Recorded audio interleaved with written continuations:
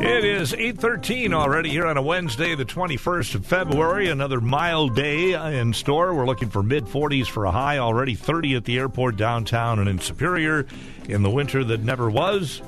And Neil Atkins joins us, being a Wednesday. Hi, winter Neil. that could be, that won't be. Yeah.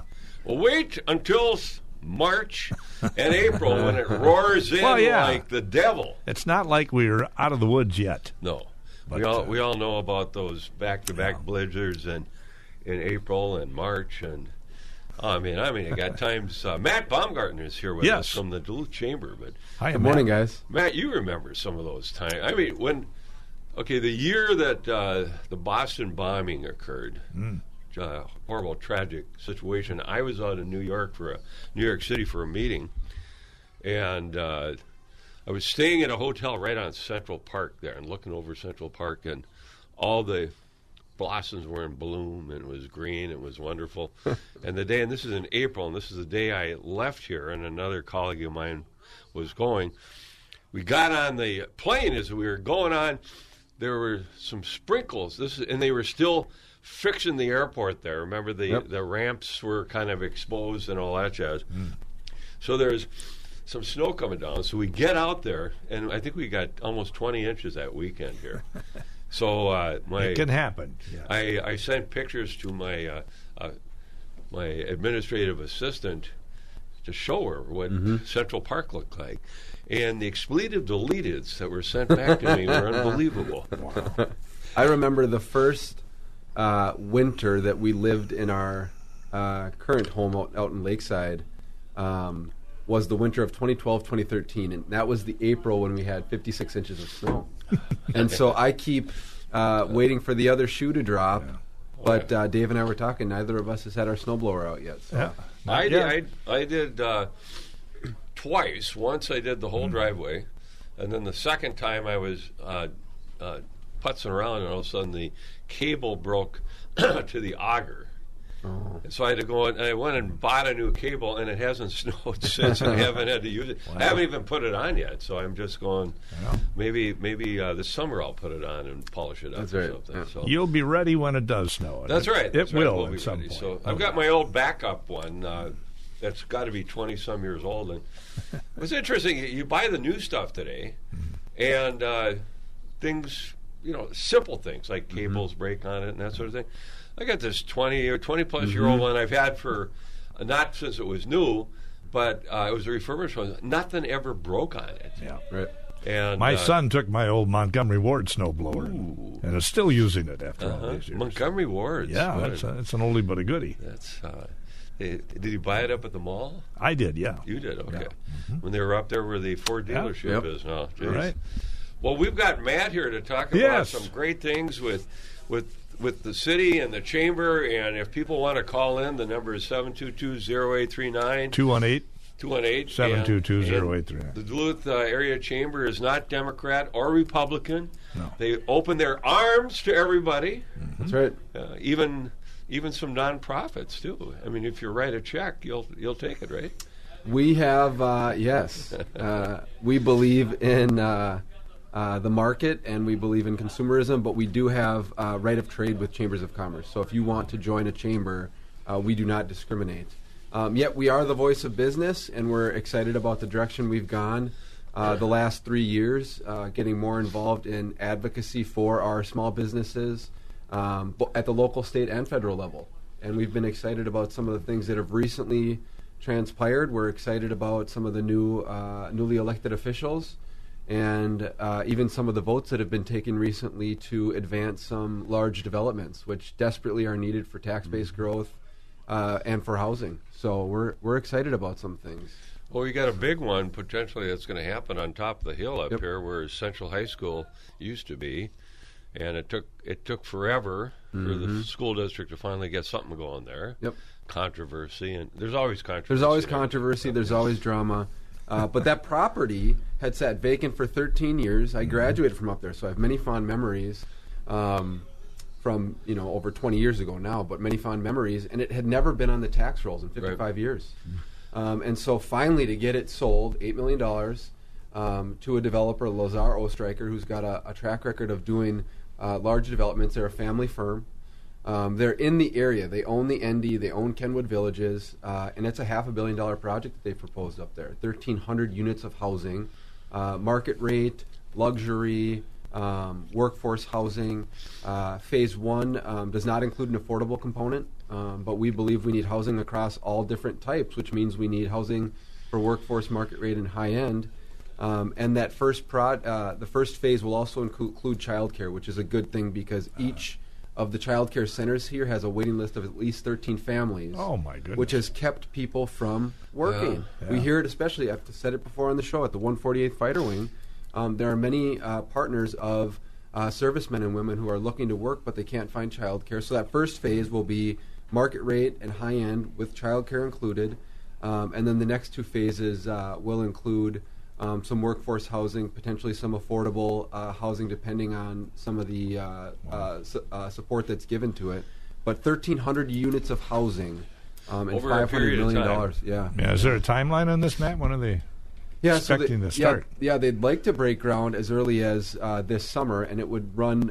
Construction would be about 5 to 7 years. Okay. The first phase is the most risky.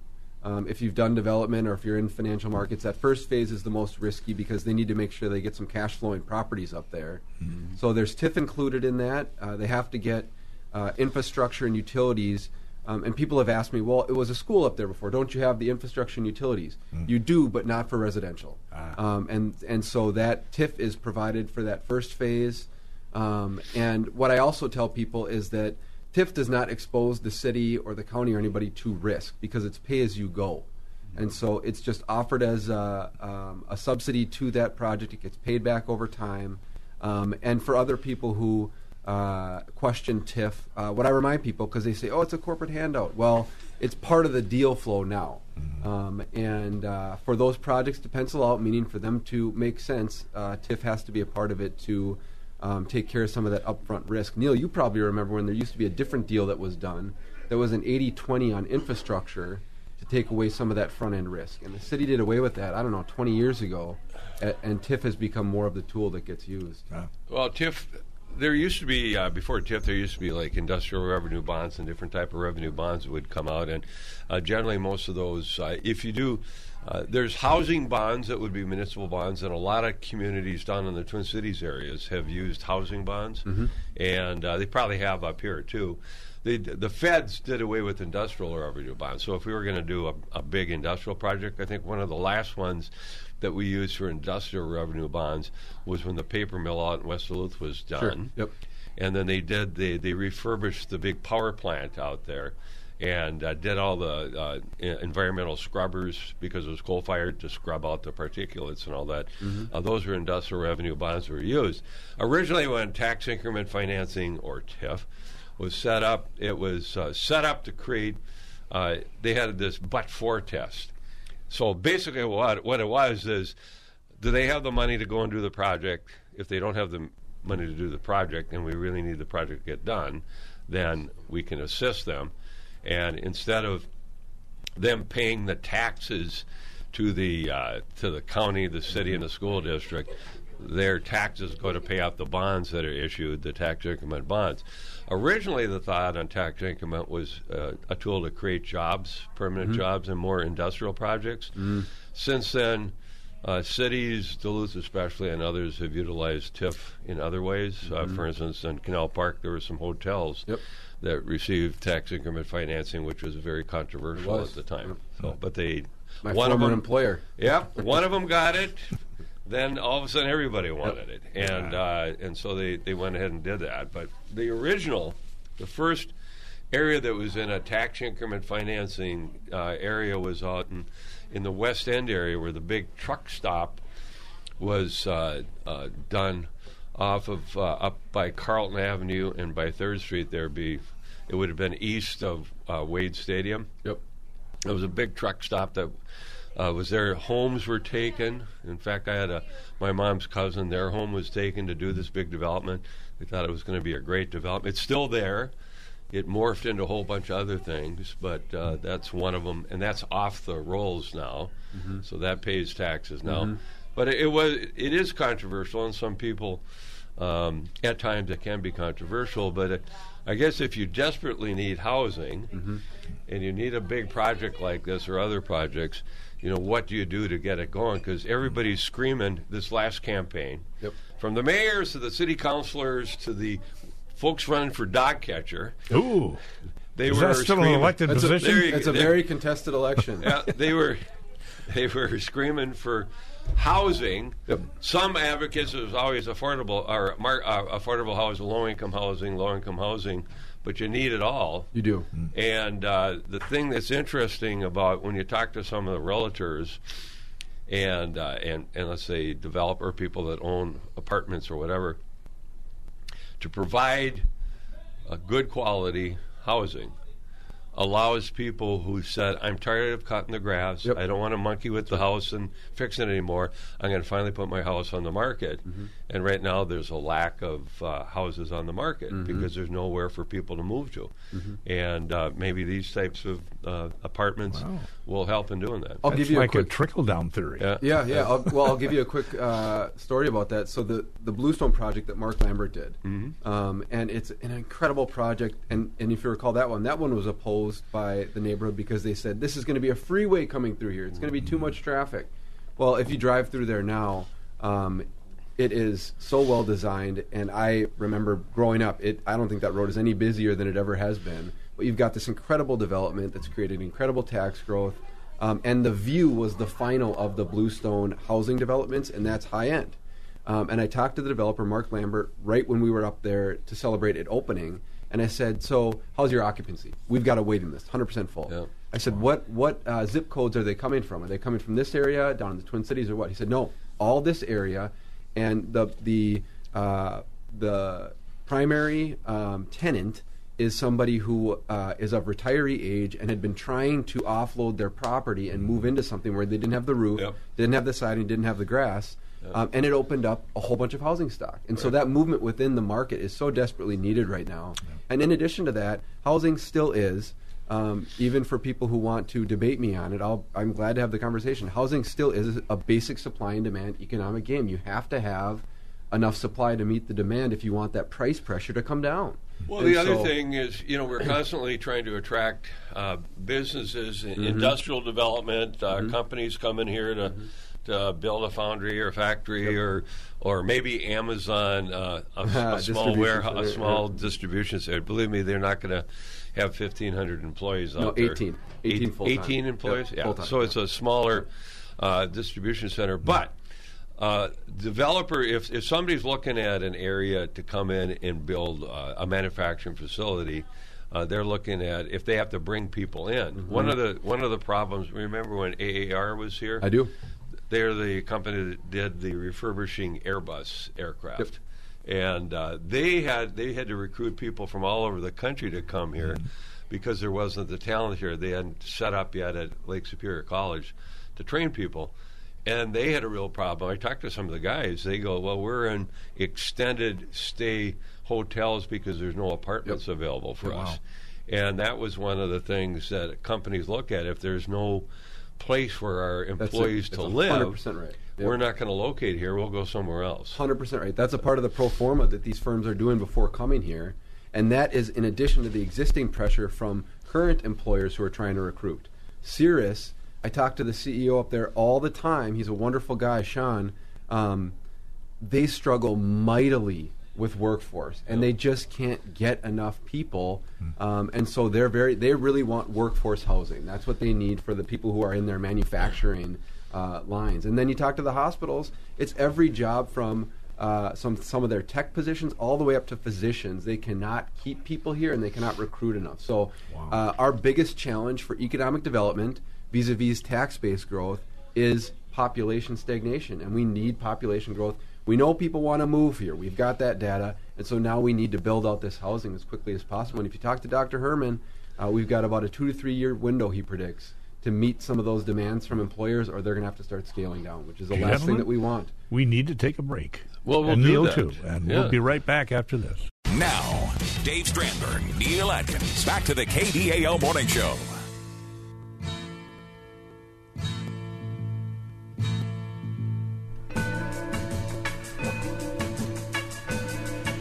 We're heading down to the Boondocks. Are you claiming that this is the Boondocks?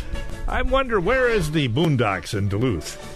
It's a good Where question. would they be? I'm not sure if there is a Boondocks. The Boondocks used to be a restaurant and bar up in Forbes. Oh, you go. there you go. Off 53. like that. It was an old school that they converted, and they ended up having to close. They couldn't maintain regular business outside of snowmobile season and fishing season. You know, Speaking it's of which, there is no snowmobile season anymore around here, it seems like. pretty. I've got some friends of mine that are leaving Friday. 26 of them are going out to Yellowstone area Wow. with Where they have snow? 23 sleds. Yeah. They're bringing on them a- out there? Yeah, Oh, on wow. a semi, and then a couple guys are renting them out there. But Yeah.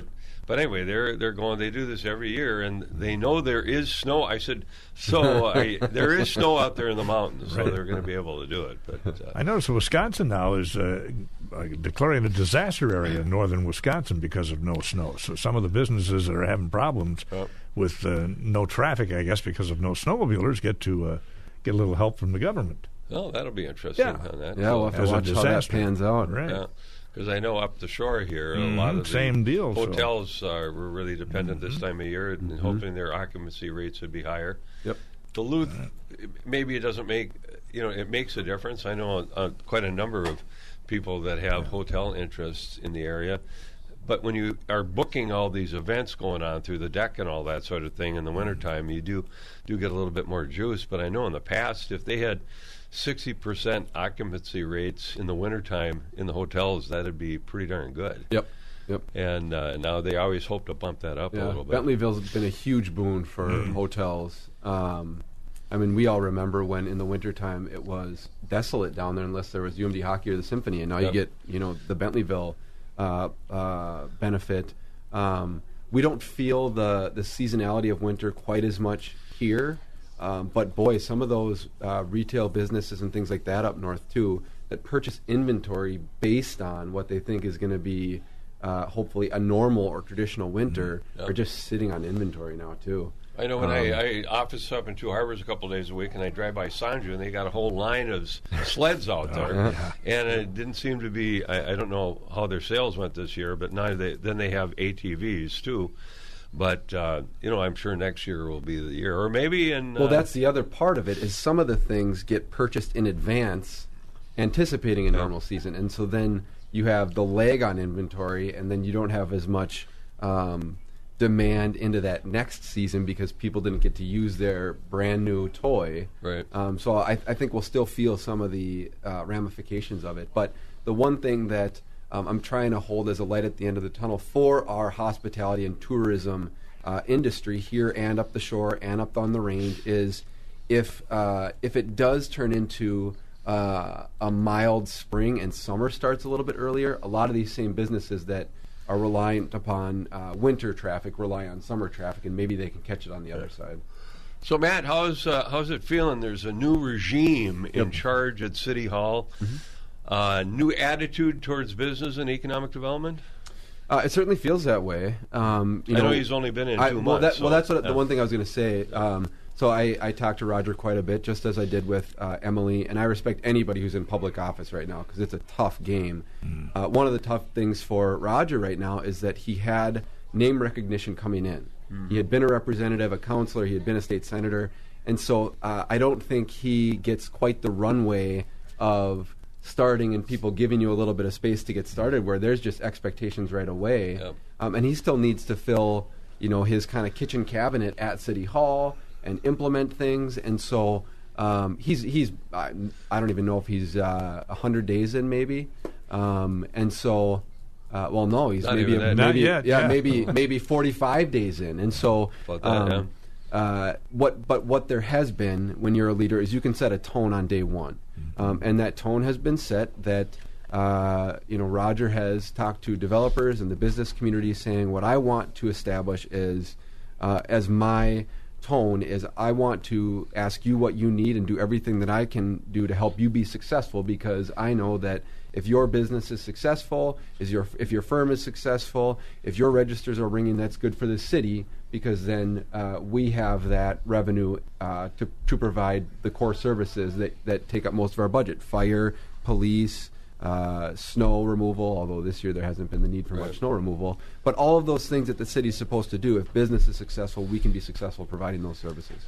Well, we'll see. I know they've got their legislative. I talked to Eric Forsman the other day, at-large city councilor, and in another week or two we're going to get him on, talk a little bit about legislative priorities. There is going to be a smaller bonding bill this year for the state. Well, it's funny. It feels like a smaller bonding bill, but it's not. But historically, it's still a big bonding bill. We're just, we seem to forget the past so quickly. But this year it is, it's going to be less than $1 billion, but they're looking at probably around $700 to $900 million of bonding projects, which anything over $500 million used to be huge.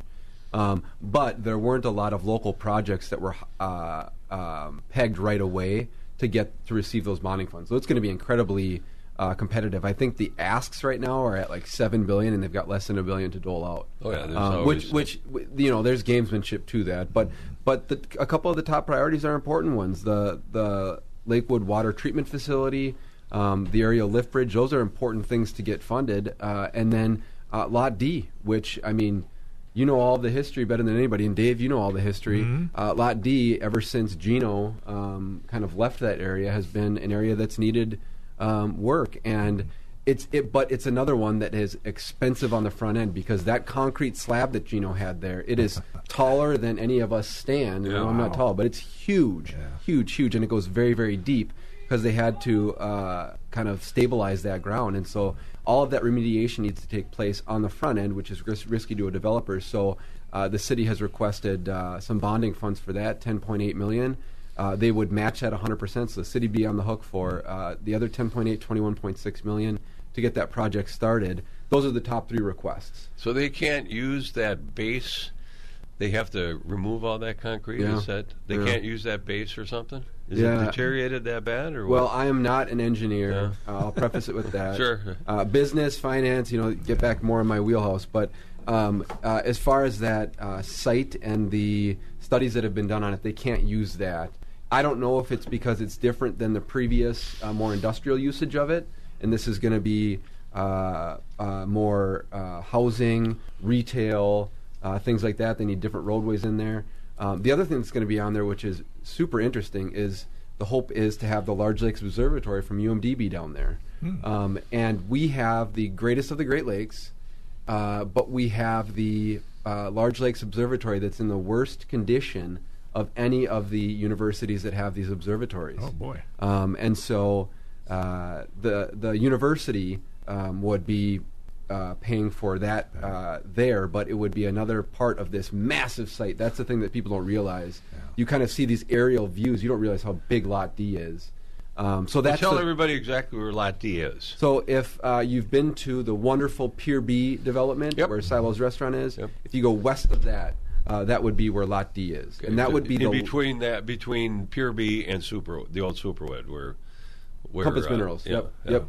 And so that would also be what has been defined as the unofficial dividing line between the hospitality, tourism, and leisure economy and the working waterfront. And so the industrial usage, Deb DeLuca from the port, they're in support of it because it's a nice butt end there, and yet it's been a site that has sat forever that we would love to get tax revenue out of. And so Roger's idea, Mayor Reinert, is that we would bond for the front end needs of that site and get that construction going. So those are the top three requests. In addition to that, important to the chamber is the 148th Fighter Wing. We continue to have that as a top priority. We've talked about that on this show. I won't spend our limited time going into that, but that's a top priority of ours. And then it's also going to be a big year of policy work because of last year being such a big year around spending and policy and things like that. It's a policy year where we're hoping to get some policy through that makes it easier on development, zoning changes statewide, that would benefit this area greatly, where we struggle with any development that comes before Planning Commission or Council. People seem to want to fight it. And on the other, out of the other side of the mouth, they're saying, we want housing, but we don't want any housing that's going to be anywhere near us. Right. And so there are some state changes and some tax things that we're hoping to get changed that would benefit projects like Cirrus and the airport. The air traffic control tower, I don't want to forget that one. That one is a a critical need. Tom Warner's done a fantastic job up there, but we have the oldest air traffic control tower, I believe, in the country. I mean, something crazy like that. And so we need to get that. What, built in the 50s or something like that? Yep. So we need to get that up to speed. So those are some of the top priorities. Eric will be able to come on and give a status update because we're, just a few days into the session. So sure. When is your big lobbying effort? Thank you for asking, Dave. March 6th and 7th. Okay, so that's coming up. You got time to sign up yet? If people got time to haven't sign yet? up. We will be down there lobbying. We'll be down. We've. It's a wonderful event to attend. There's a lot of fun that's had, but we've been very intentional the last 3 years to make that about legislative advocacy for Duluth and St. Louis County, and trying to get policy that benefits our area and money that benefits our area. Well, when I was on the council, we'd go down. A bunch of us would go down for that event and stay a day or two, and then they'd have a big, like a big kind of a mini convention hall area where you had all the booths set up for all the, whether it be political entities, businesses, or developers in the St. Louis County area. And down there, and then the legislators would come and kick the tires and look at us. In the past, we used to be able to host that event up here, and then the state legislature changed the law, claiming that we were bribing them to come up here, and we were giving them frivolous things to vote our way, and so then they make everybody come down there. So now we bribe them down there with our wonderful restaurants who come down and help cater the event. That's what nice. Carol Valentini's been a mainstay. The Grandma's folks have been a mainstay. The Duluth Grill folks have been a mainstay. UMD Catering is down there. So we bribe them with our food down there. We bring it down there to them. We're feeding them. We're not bribing them. The food is so good. It Give feels them like a little something. All right, 8:44. We got to take another break. We on don't the really morning bribe show them. from KDAL. The KDAL Morning Show.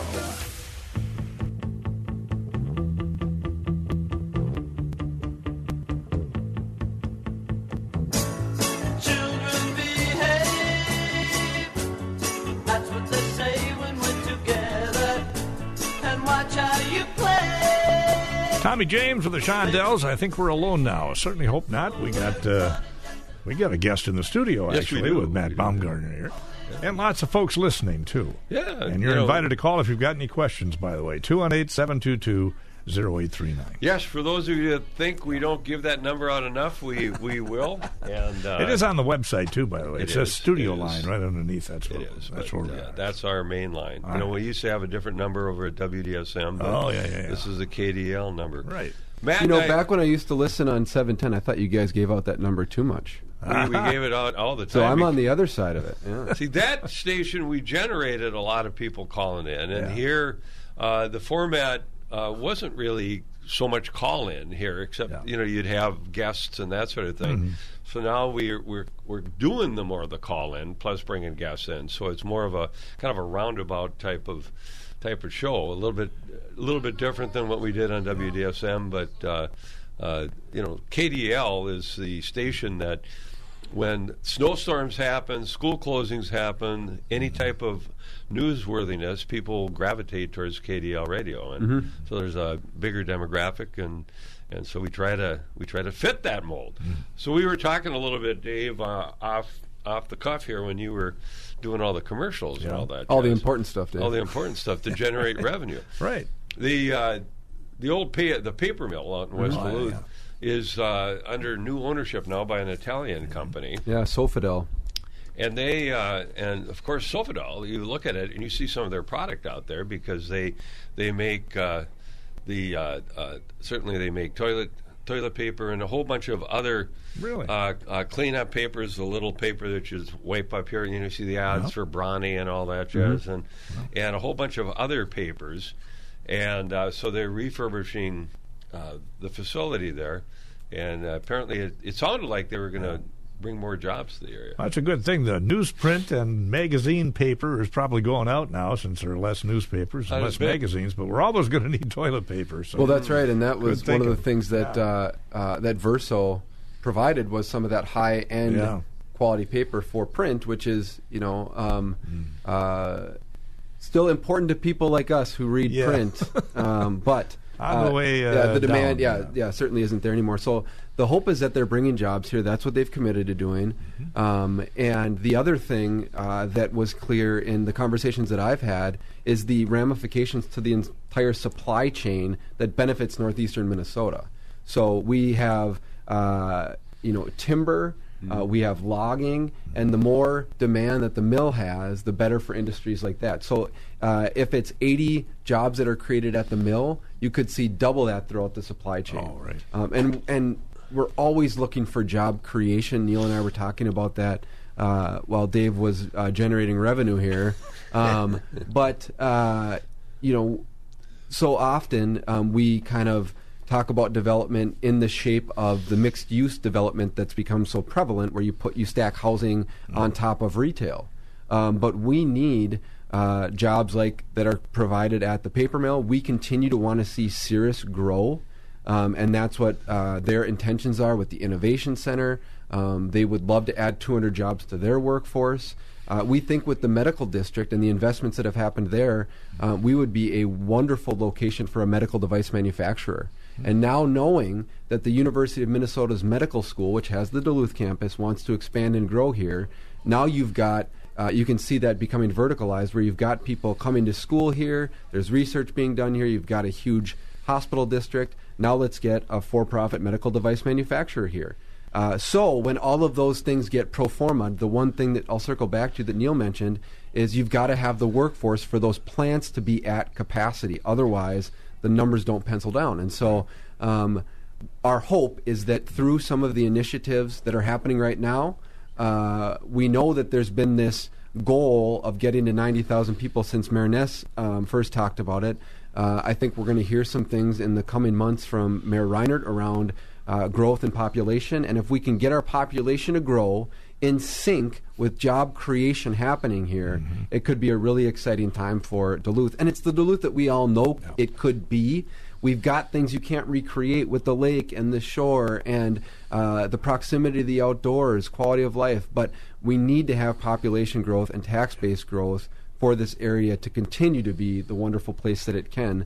Otherwise, you're on a declining slope because you just can't continue to have property taxes increase to pay for everything. There's got to be tax-based growth. Well, no, that's for sure. That's for sure. And whatever happens in Duluth is good for the area. So, Amen. Right. The surrounding communities benefit, Superior benefits, even though they kind of like to be their own entity over there at times. It's interesting times over there. My friend Taylor does a really nice job with the Superior Douglas County Chamber, but we would love to see them move NTEC forward. I mean, that's $1 billion project that would be the Minnesota Power Group. The Minnesota Power Group, and what it does is helps with the energy transition. So people who talk about the importance of the energy transition and the need to remove ourselves from fossil fuels need to understand that plant is a part of the energy transition, and $1 billion for the project, and then $1 million annually to Superior and Douglas County in tax revenue.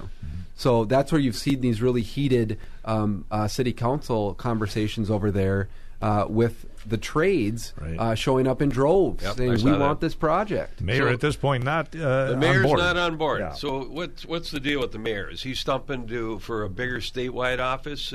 To me, it would seem what he's doing there in creating a stir and rallying some of those little special interest groups that he's looking at something else. He certainly has the trades up in arms against what he doesn't want to do.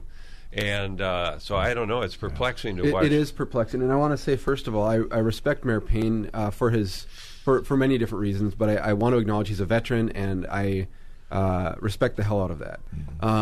And there have been some things that Mayor Payne has done that I thought were great, but on this one I disagree with him. I'm not sure he had been in support of this project and then pulled a 180. And he said there was new information that became available. I'm not sure what that new information is, because every step of the way Minnesota Power has moved this forward. So we would like to see NTEC move forward. We do have a call here real quick. Hi, who's this?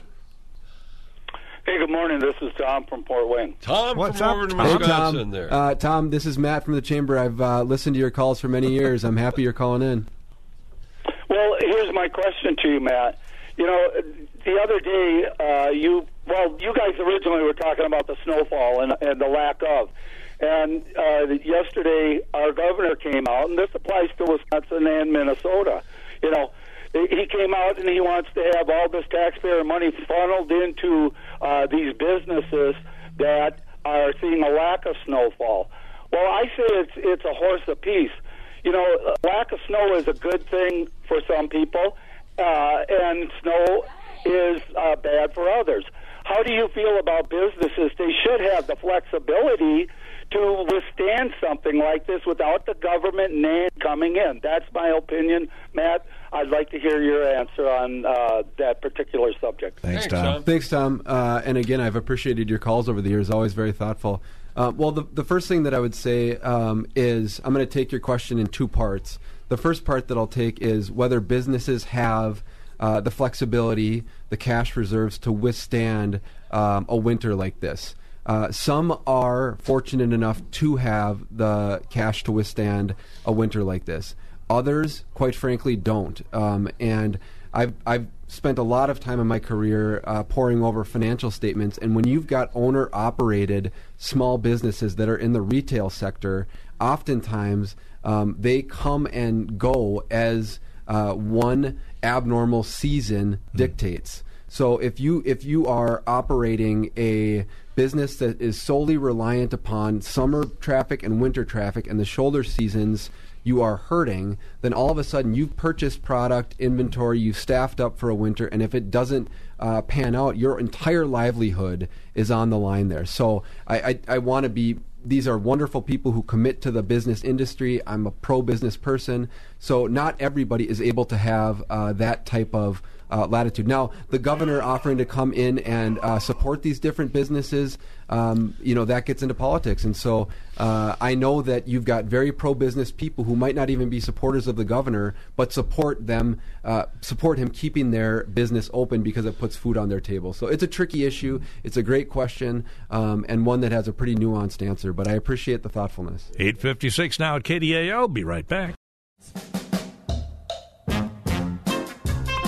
Bon voyage. Matt, thanks for being on board here. Dave, thanks for being our handler this morning. Oh, well, certainly. Matt, thank you. Appreciate you stopping by. Yep, and we'll catch Neil again on Friday. Yes, sir. We'll be here with bells on our fingers and rings on our toes. And right after news, I'll be back with the final portion of the morning show here on KDAL.